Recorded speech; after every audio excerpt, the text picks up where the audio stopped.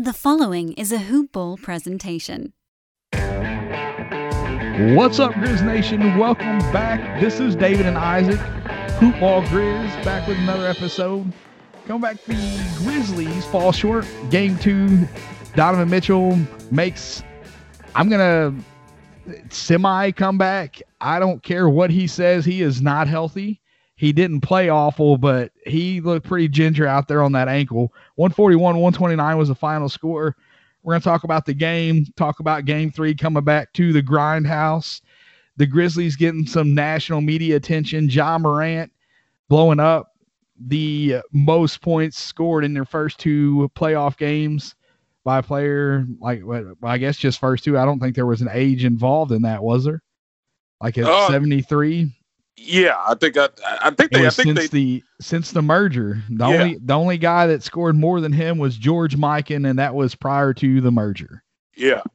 So I mean, just unbelievable stuff for Ja. Like I said, man, records falling by the game. I mean, it's at this point, man. I mean, you can't say it's unbelievable anymore because I mean, you expect these things from him. I mean, he's been so special through his first 2 years, and again, I mean, it's just getting started, man. What is he going to be doing 3 or 4 years from now, man? It's amazing. But, yeah, I mean, I agree with you on Donovan Mitchell. I mean, he did have a good game, but you could tell that he's not 100%, and that's going to be something to watch going forward. I definitely think that could be an issue because, I mean, he looked ginger on that ankle. I mean, he went back to the locker room at one point during the game, did come back out, but I don't think he's going to be 100% in this series. But, yeah, man, still played really well, man. Knocked down some tough shots, so he's definitely going to make a difference for this team, and it's definitely an adjustment that the Grizzlies are going to have to make.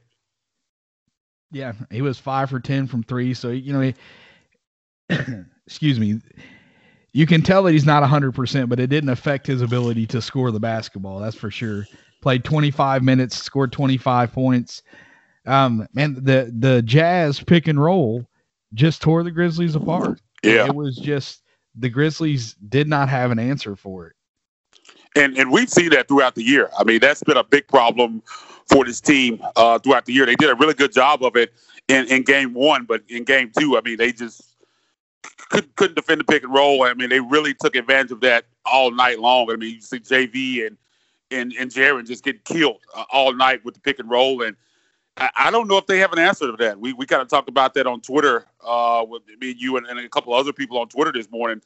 I don't know if they have an answer for that. Personnel-wise, they just might not have an answer. I think, and don't put me in the box of bashing Jaren because I'm definitely not in that box. I disagree wholeheartedly with this narrative of Jaren's not a part of this future, that he is regressed and all that. I mean, the guy's been out for almost a year. Yeah, hadn't even been 20. He hadn't even played 20 games, and we're in the middle of a playoff series, man. This guy is 22 years old, man. Come on, man. Just give this guy a break, man, to what's going on right now with Jaren. I mean, you got to understand there's going to be some rust with Jaren. And again, I mean, it is what it is right now. But I think the minutes with Jaren at the 5, I just don't think you can play him at the 5. And I mean, I know you have Tillman, and you look at the size of Gobert, and I mean, he's giving up a lot of height there. But I think when JV's out of the game, Tillman might be your best option. I mean, I think you just have to kind of roll with what you have there, and I think that might be the best option. I know, so I was talking to someone a minute ago, and they were saying, well, maybe you should go back to BC. And I do think that there might be some shake-up off the bench, and we'll talk about that a little bit, but BC's not going to help with the rebounding. I mean, he might help a little bit with the pick-and-roll defense, but again, he's giving up a lot of size as well. So I think strength-wise, if you're going to have an undersized guy, I think Tillman might be your best option, and I think that just might have to be the way they go. Yeah, it's almost a catch-22 there between Tillman and BC. And, you know, we've been saying on the show for a little while that we like Tillman over BC, and that's not a slight saying that we don't like Brandon Clark, because that's not the case. But at this point in time, Tillman has been playing better. But, it's the playoffs. You have to make adjustments. And that may be what they have to do. Who knows? You know, if you put him out there and he's out there and he plays, between 5 to 8 minutes and BC is getting torched or looks worse, okay, it didn't work. You just don't put him back out there. I don't know where they're going to go with the adjustments. They're not getting much productivity from the bench. And that's in the playoffs, you don't see that as much as the regular season. So that's to be expected a little bit. But this Grizzlies team has been so successful because those guys have been so good, and just kind of crazy because Melton has been good all year. And these last, probably 3 or 4 weeks, he looked like Bubble DeAnthony Melton all over again. Can't throw a rock in the ocean. You know, just Desmond Bane has really been the only guy off the bench that has been reliable and doing what you need him to do.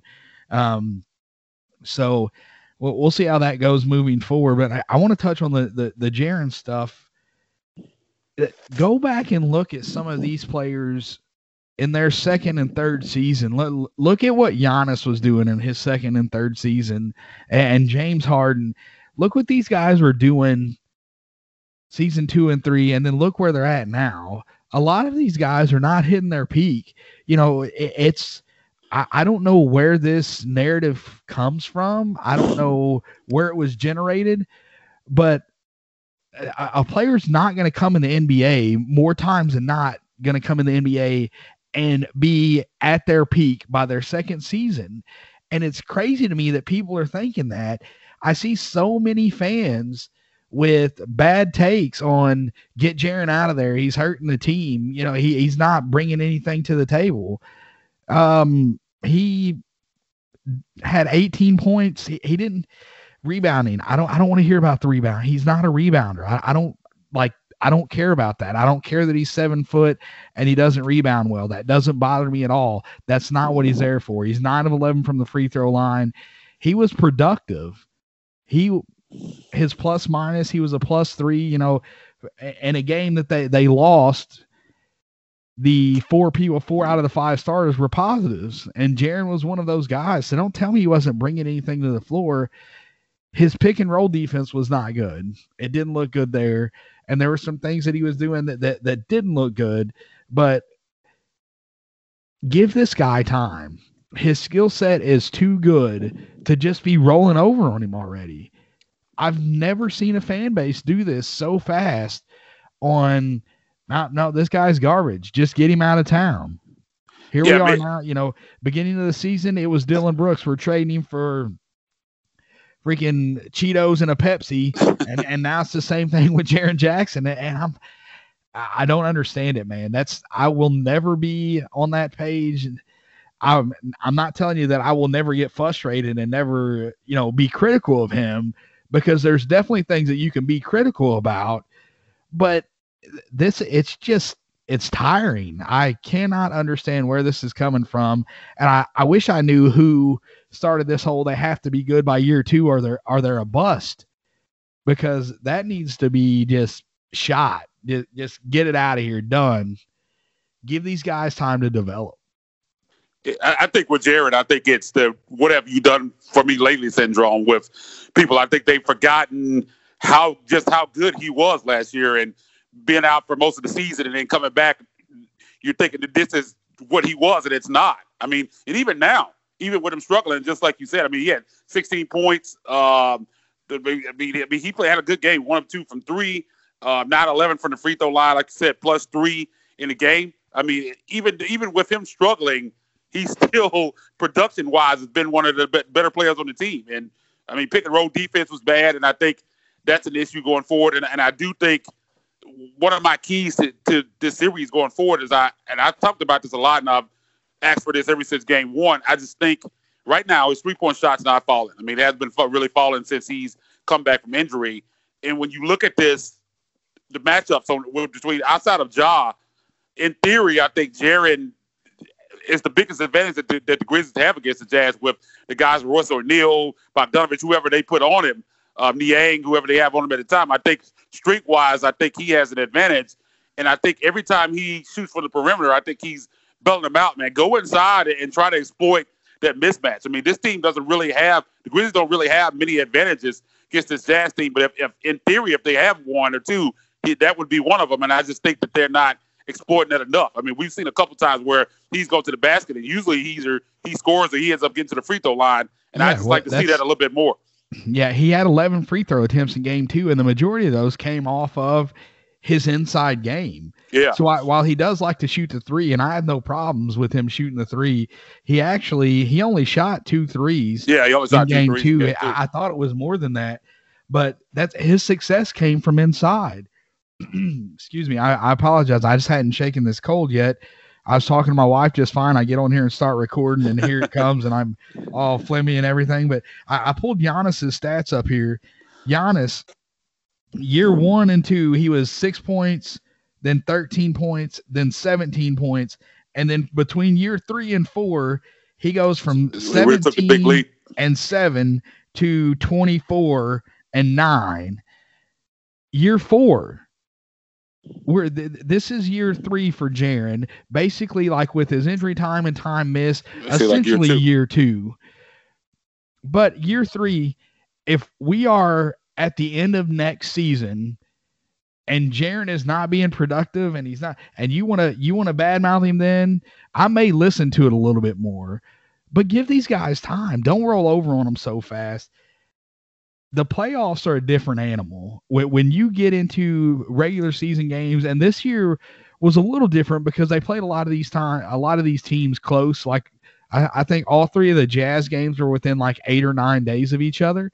So it was kind of like a series with the Jazz, but you have to make adjustments. This is not a regular season game.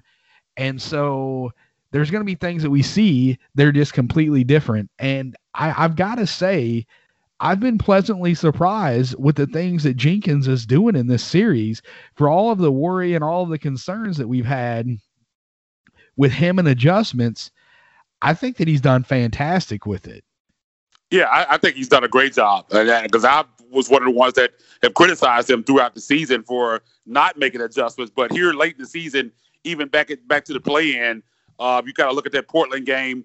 Not Portland, San Antonio game at FedEx Forum in that second half where he made some adjustments. You had Grayson really struggling there in the first half, and he set him down in the second half. We talked about that on here. And, with the lineups, the way he staggered lineups, I kind of asked for that. He's done that very well. I think he's done a fantastic job for this to be his first playoff run. You got to understand that he's a young coach. This team is young, and they're learning on the fly here, and I think they're doing a fantastic job.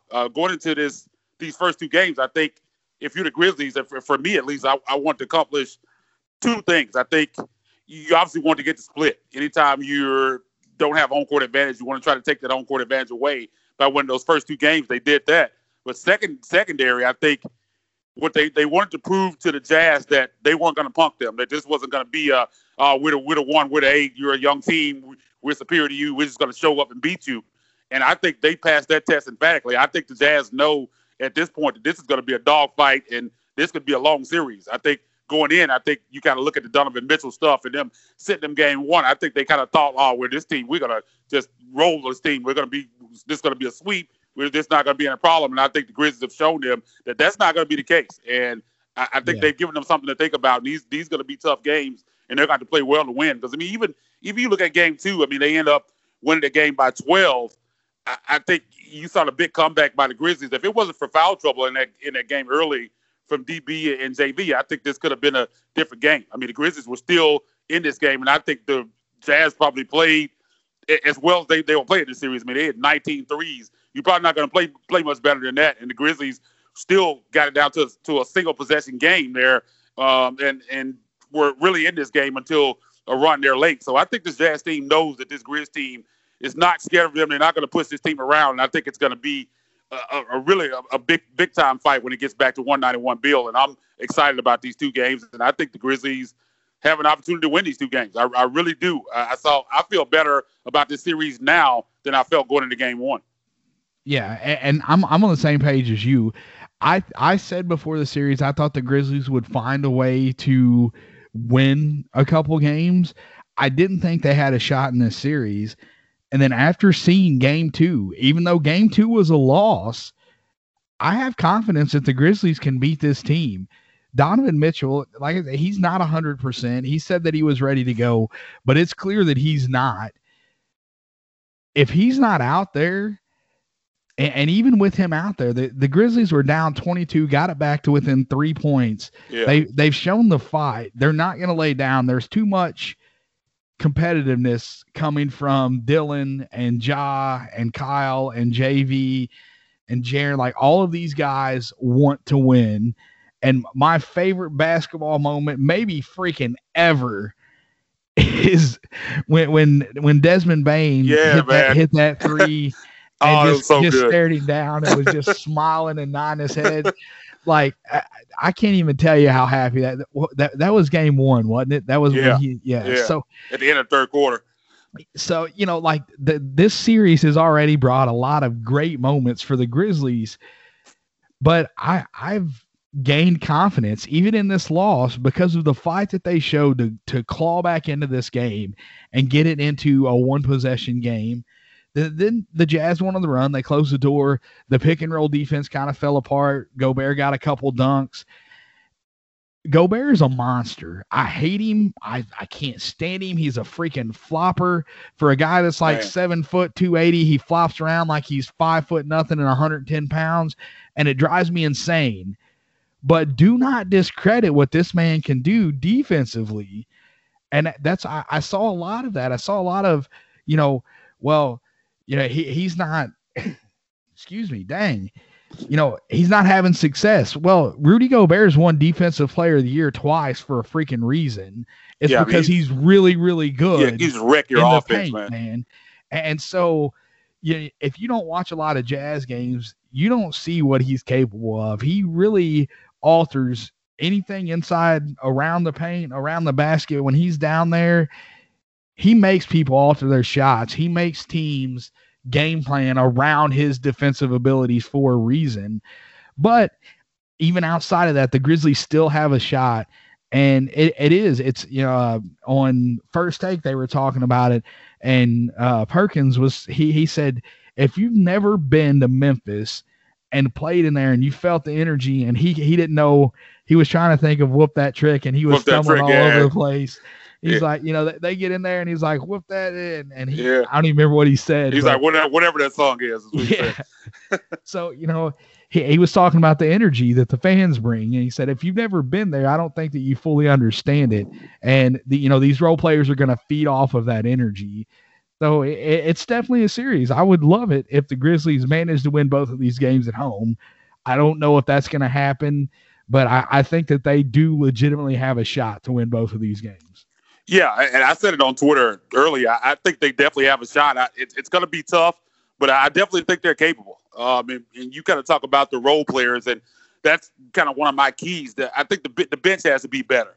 I mean, in game 2, they got outscored 43-14. Like you said, Desmond Bane has really been the only guy that's really produced off the bench. And is it time to shake things up a little bit? I mean, I wouldn't mind. I'm usually not a guy that would make adjustments at this point. I'm kind of a dance with the girl that you brought to the dance type of guy. But when you're struggling like this, I mean, I think there are options there. I mean, do you deploy Justice Winslow as a defensive mercenary? I think there are points where he could get some minutes out there against guys like Bogdanovich and whatever. You don't need him offensively, but I think you could steal some minutes with him defensively.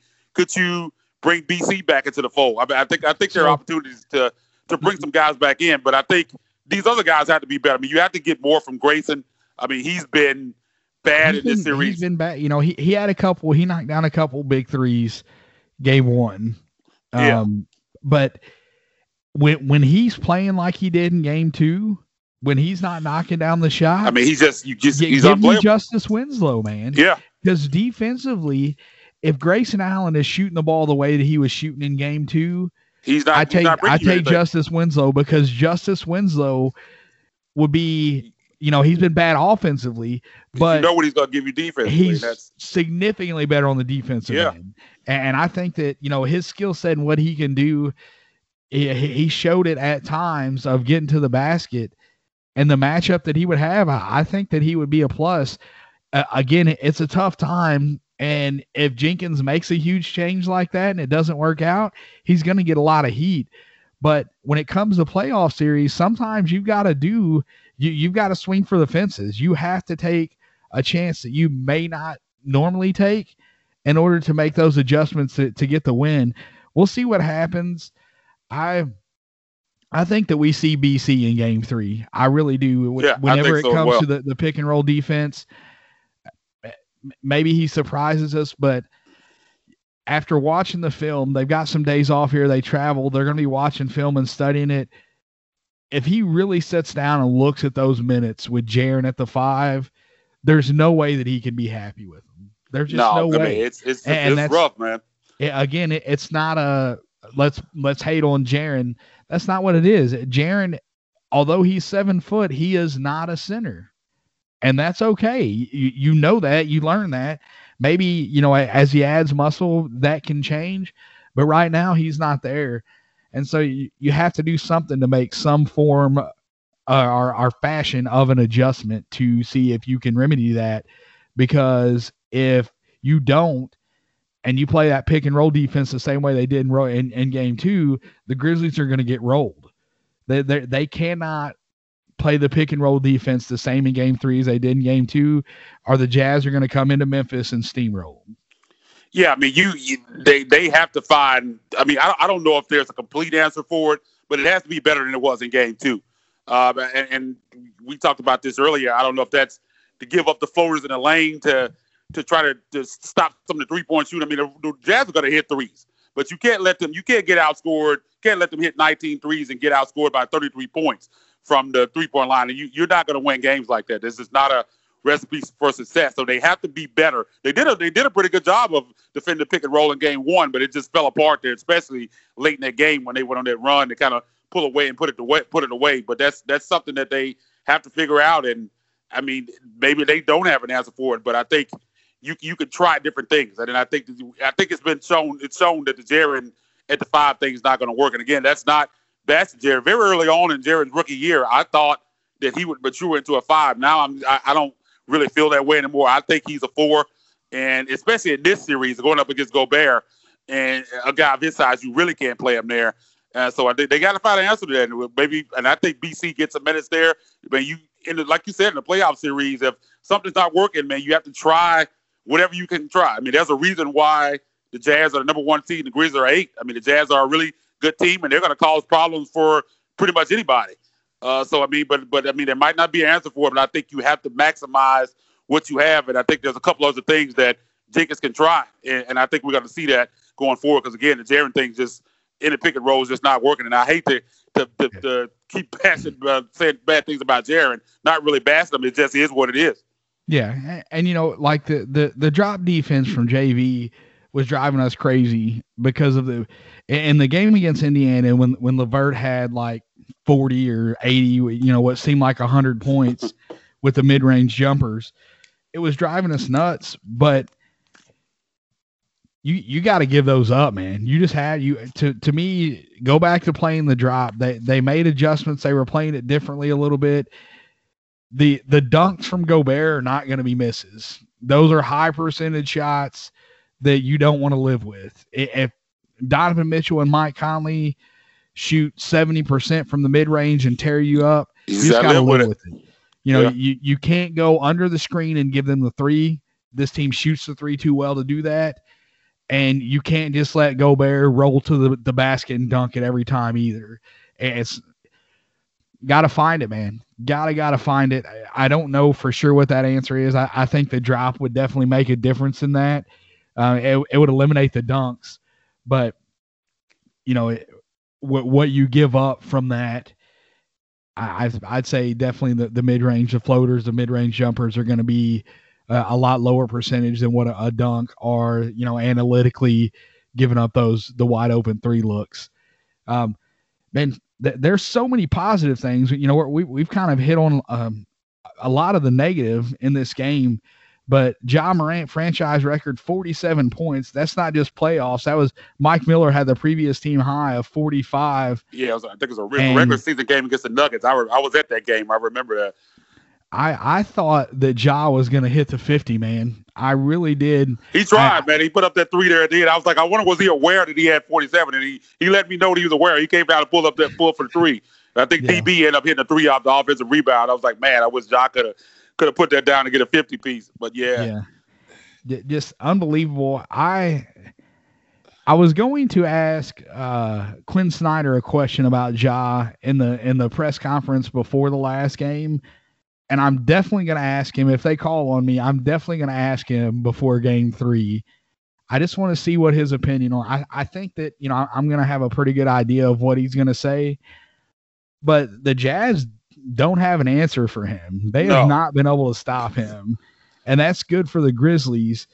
The game started off, the first half was pretty much Ja carrying the load. And then in the second half, Kyle got into double digits, Jaren 16, JV had 18, Dylan Brooks scored 23, and then Bane only had 5 off the bench. It looks like Bane and Melton 5 and 7. So 14 points total off of the bench. And just not going to cut it for them. But it's, man, I like you say, you can't even say unbelievable anymore, but it's incredible to see Ja at this early in his career, what he's doing. And against, he's going in, he's hitting the floaters, he's trying to dunk against one of the best defensive players in the league, and arguably one of the best defensive players ever in Rudy Gobert. When Gobert blocked his dunk, Ja's like, "Don't worry, I'll be back," or something of that nature. That's what he said. And then he went right back at him later in the game, and Gobert didn't even jump with him. And I think, I wish he would have, because that would have been a poster. He got up quick, and Gobert was not in the position where he would have blocked that one. I think that would have been pretty ugly on his part if he would have tried. But just crazy stuff. Dylan Brooks has been insanely efficient lately, making that contract. He just making Kleiman look like a freaking genius. Like, oh, we just signed this dude to arguably the best contract in the history of the franchise at this point. Yeah, I mean, he's just been on another level. And maybe he's one of those guys where, and he's talked about this, that his mentality and his game fits the playoff format more. I mean, he's the confidence that he brings. That's one thing that I've been really impressed by with this team, because a lot of teams in their position, the Jazz, a young team, the Jazz would punk them. I mean, they'd be scared of this team, and this team is not at all. The confidence and the swagger that the Grizzlies have shown has really been impressive to me, and that's one of the reasons why I believe that they have a chance in the series. I still don't know if they'll win it, but I think they believe they can win it, and that's half of the battle right there. And to go back to Ja, I mean, I think he's figured out right now that they just don't have an answer for him, and he was talking about how he was able to get to his spots on the floor, and just that entire second half. I mean, he was just doing whatever he wanted to do. I mean, they just couldn't stop him. He was just getting in the lane. Every time he got in the lane, I felt like he was going to score. And then he got, what did he do from the free throw line? I mean, I don't even have it here. Ja, 15 to 20. 20 free throws. Yeah, I mean, that's big time. I mean, you can get your point guard, get in the lane and get to the free throw line, 20 attempts. He was struggling early, but really came on and started knocking them down. I think he was 1 of 4 at one point and finished 15 to 20. So he did a fantastic job there. But I mean, it's scored 47 points. I mean, that's something that guys at his age just aren't doing. And I think he knows, again, I don't think they have any answer for him. So I think that's something that's going to translate game to game. Now, will he score 47 points every game? No, but I think he can score 25 every game against this team. And if you have that from him and you get what you're getting from Brooks, if they can limit some of the three-point shooting, again, the Jazz are going to make threes. But again, you can't let all their perimeter guys go off, and that's kind of what happened in Game 2 and what didn't happen in Game 1. I mean, I think you need to see more of what happened in Game 1, and I think the Grizzlies will be fine. I mean, role players usually struggle a little bit more than they do at home on the road, so a lot of those shots probably aren't going to fall the way they were falling in Game 2. At least you hope not at FedEx Forum, and if they can limit that, I think that's a big thing. I mean, losing from 3 by 33 points, I mean, you're just not going to win a game like that, and even despite that, they only lost this game by 12, and again, got it down to 3 at one point in the second half. I think that has to give you confidence, because, I mean, this Jazz team, that's probably about, again, I said earlier, about as well as they can play. And the Grizzlies were still in that game, and that was on the road in a game where the Jazz had to win to stop from going down 2-0. So I feel good going into these 2 games at FedEx Forum. Yeah. Yep, I agree with you, man. I don't know exactly what it's going to take. I do know that fixing the pick and roll defense, we've talked about that's got to get better, and just executing. And that's something Ja was asked, and pretty much everybody was asked about Ja in the game and his performance, and he wasn't happy with it. He's like, it's an honor to be able to do that, but we didn't win, so it was not enough.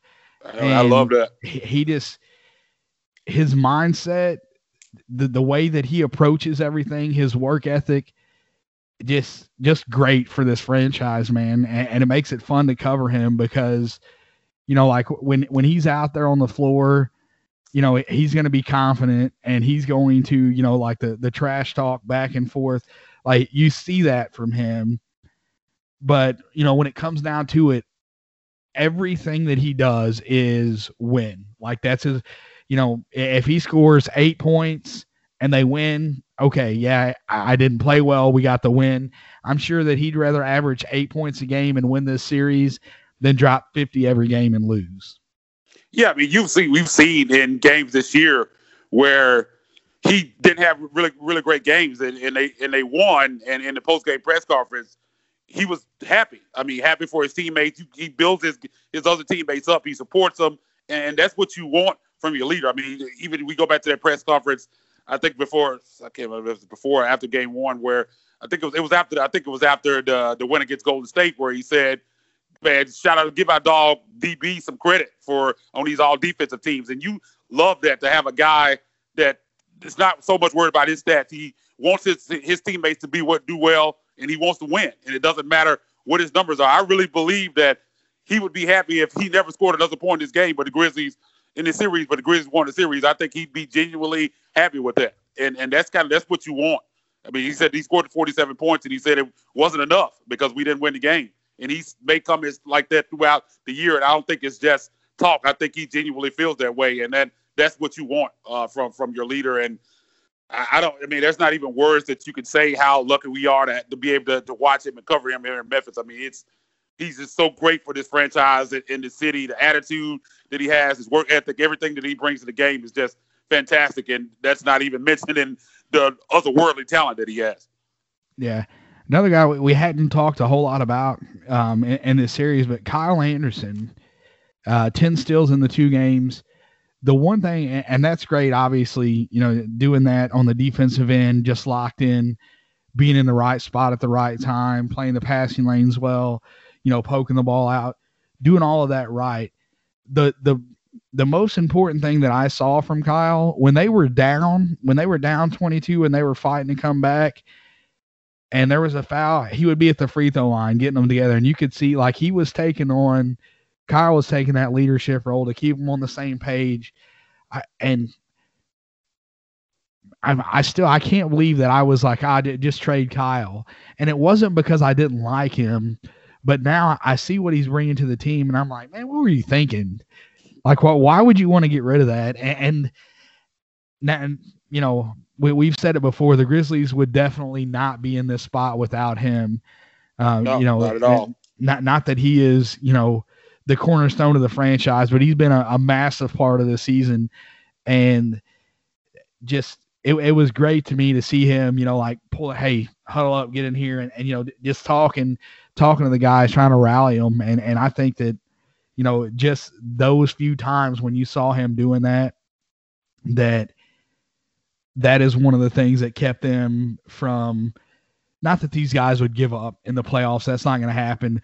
But like he was keeping the spirits up. Like that was driving the energy right there. And that was huge. Yeah. I mean, I was always pro Kyle and pro keeping him here when people were talking about trading him. But even as a Kyle truther, I never expected what we saw from him this season. I mean, that when Ja went down with the ankle injury earlier in the season, I mean, whoever thought you'd be saying Kyle put a team on his back, but he did exactly that. I mean, he was absolutely phenomenal during that time that Ja was out. And he's been really good all season. I mean, offensively, he's not what he was then, but I mean, he's been fantastic. I mean, the intangible things that he brings to the floor. And you talk about that, about how he was huddling guys up and talking to them. What is he, 26 years old? And that's a veteran on this team. And he has been a leader for this team. I mean, even at a press conference, I love talking to guys.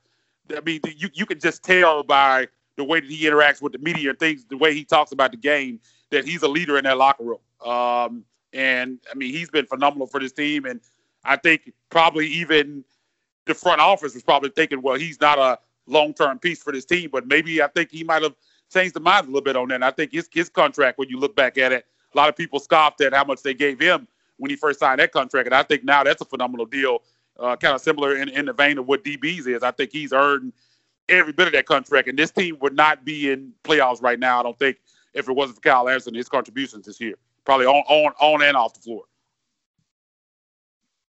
Yeah. Man, I don't have much of anything else. I think we've kind of covered what we think they need to do. You were talking about your keys to the game on Twitter. I want you to go over those. I didn't see how many. Did you get up to three of those? Is that true? I think it actually ended up to being 5, and I'm trying to remember what all they were. The first one is, I think I can't remember what order I have. I'm just gonna riff off the top of my head here. I think offensive rebounding is one. I think that the Jazz got too many offensive rebounds in game 2. The Jazz are good enough on first attempt, and you can't give that team second or third attempt. So it's going to be a long night for you. And I think personnel-wise, I mean, it might be tough, but I think they just have to do a better job of gang rebounding. The guards have to get in there and get rebounds. There were times where Utah just wanted more. I think there was one possession there late in the game. I just remember they got like 4 offensive rebounds. I remember Royce O'Neal got one. He was just throwing the ball in off the sideline, was going out. I mean, it was just pure hustle on their part. And, again, with Rudy Gobert in there, it's going to be tough. But I think collectively as a unit, the Grizzlies have to do a better job of team rebounding. Because, again, you can't give that team second or third opportunities, because a good team like that, they're going to burn you if you give them multiple opportunities. And that's what we saw in that, especially in that run there late in the game. The bench has to be better.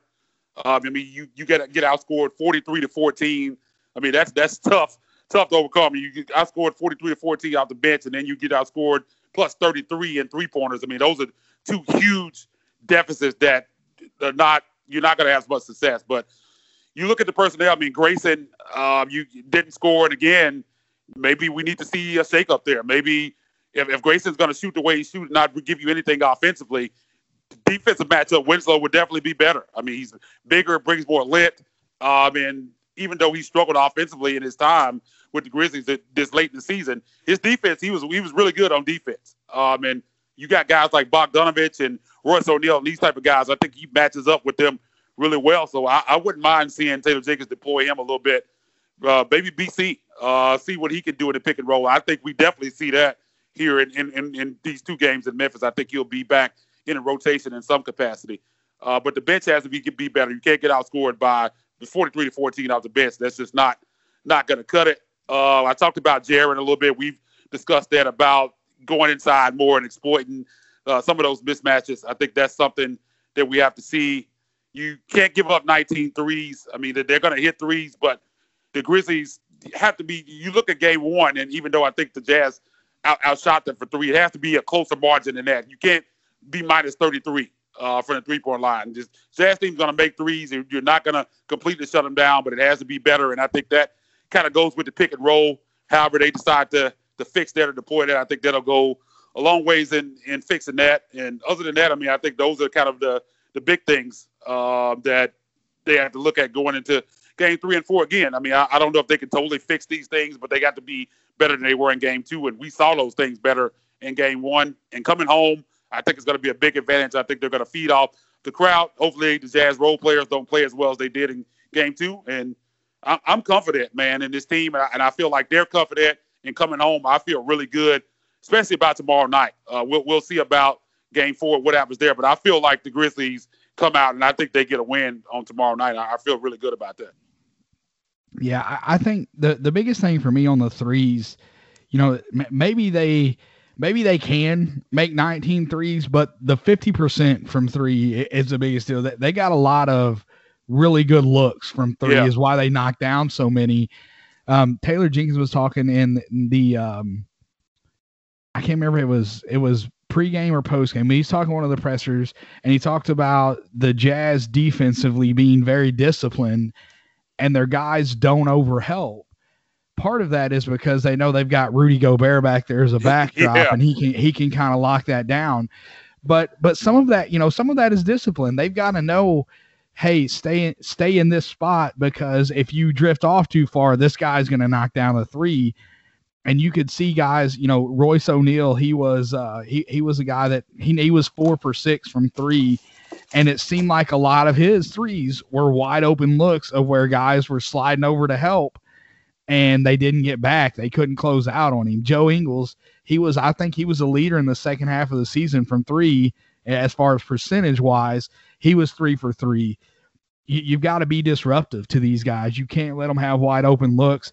And I know for a fact there were at least 3 or 4 times when guys were sliding in to help and they just lost track of their man. And then the ball gets swung over there and boom, the guy's wide open and you're 17, 18 feet away. You're not going to close that in enough time before he gets that shot off. So all good points. Game 3 back at the Forum on Saturday. Going to be a big one. I don't know. I think, what's it going to be? Is it like around 10 or 11,000? Is that about what the number? 10,000. So, about 10,000. When I was there for the play-in game against San Antonio. 7,500, I think, for that one. And there was noise. There was energy. You can feel it from the fans.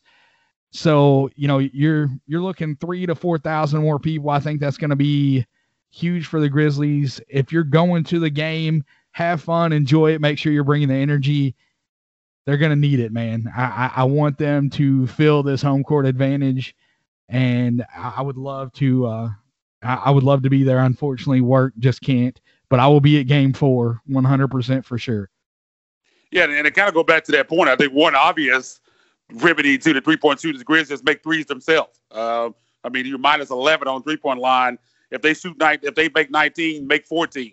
I think they're capable of doing that. We've seen this team shoot really well. That's obvious remedy. This Grizzlies are not a good three-point shooting team, but you coming home, you're in the playoffs, maybe they outshoot their 34-35% average on the season, and that's a way they can remedy that. But again, you can't lose by that much on the line, whether it's you making threes yourself or doing better in the pick and roll defense. 33 points, man, that's just a lot to give up. And if they're beating you by 33 points on a three-point line, it's gonna be hard for you to beat them. Yeah, and the one place where the Grizzlies generally make up that deficit is in the paint. And in this game, let's see, I think the Grizzlies did outscore. Let me see what they got. The Grizzlies had 62 in the paint. 62-58. Yeah, so, you can make that up sometimes, but against a team that plays pick and roll this well, you're not going to outscore them by 33 points in the paint like that. No. I don't think at any point in this series the Grizzlies will outscore the Jazz by even 20 in the paint. I don't think that is going to happen just because of how well Mike Conley and even Donovan Mitchell, now that he is back, they've got some guys that play the pick and roll very well. And so we'll see, man. I'm excited. I didn't think the Grizzlies could win this series before the series started. Now, after seeing these first 2 games, I do have belief that they can do it. They're going to have to take care of business at home, though. That is 100% for sure. If they I feel like they got to win both of them here if they want a chance to win this series, man.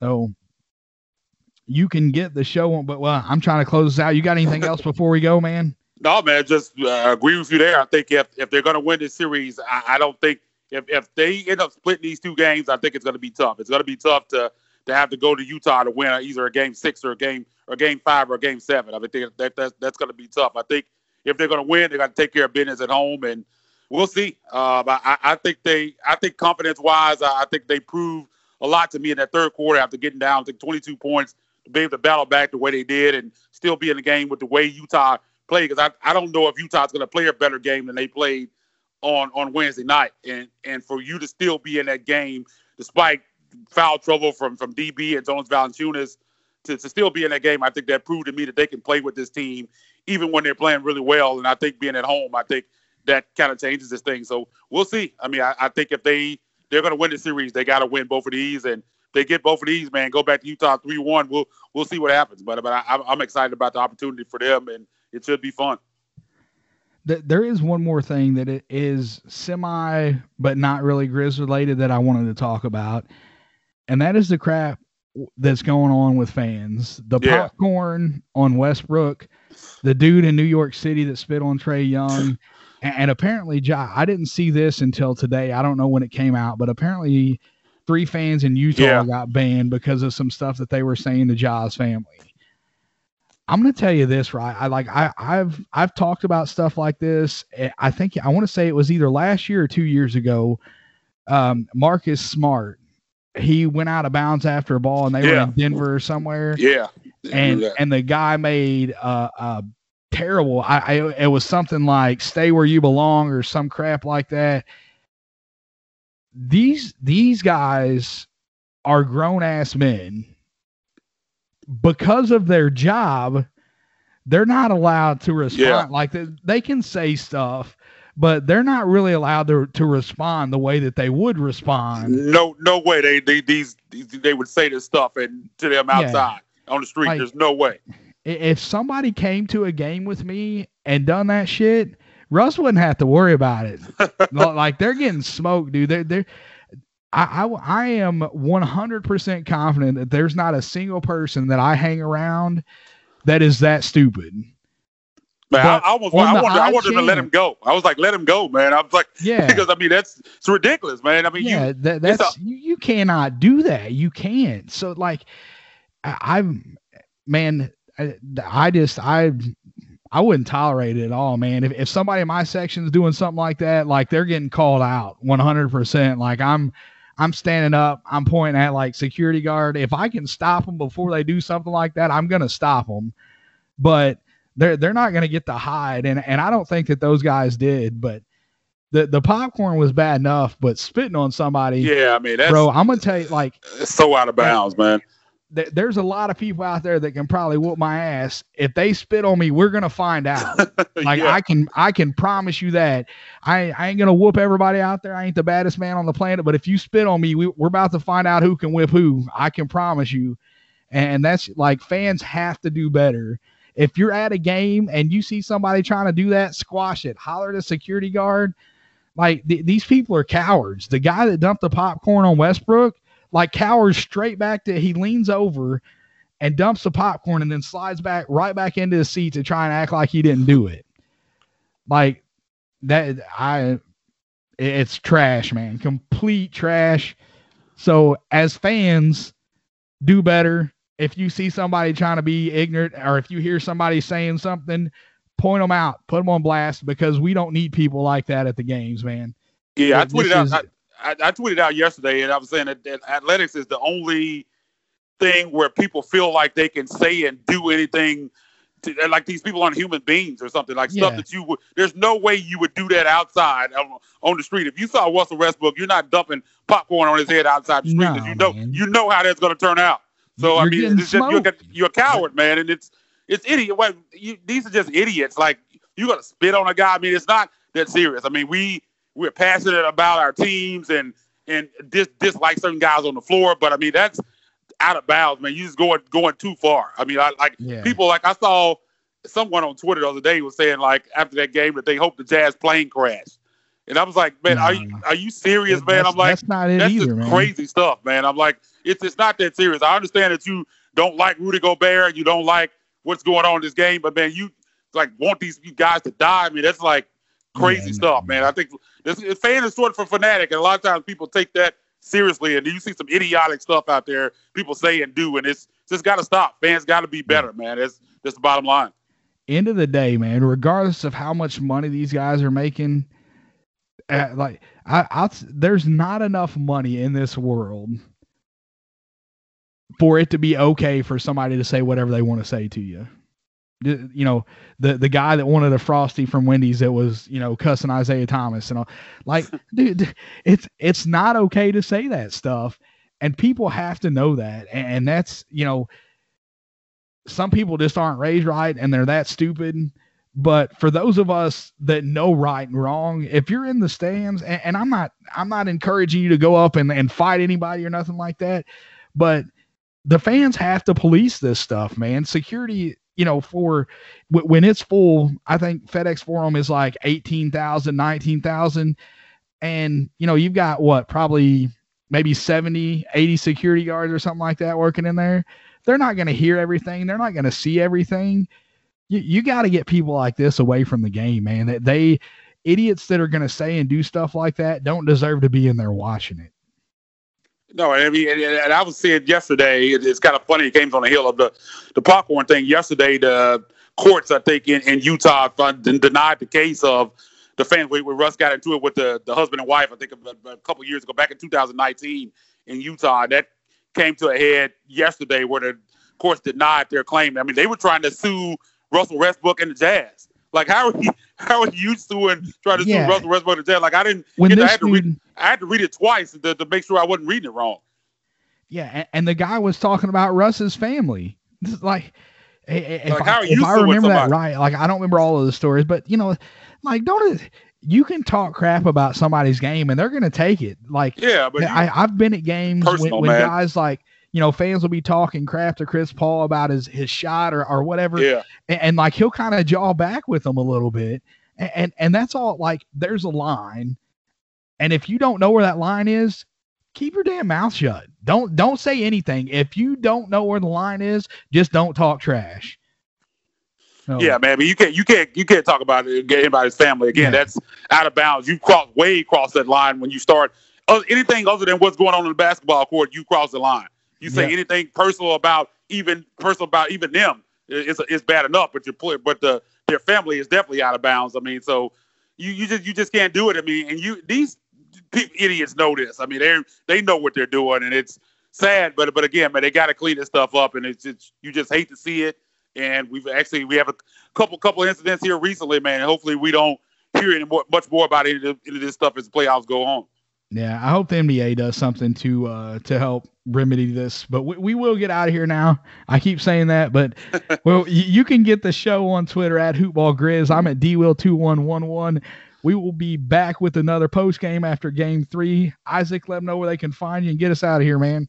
Yeah, man. You can find me on Twitter at Isaac_Rivals. Again, we'll be back for a post game after Game 3. Make sure you go over and follow at HoopballGrizz.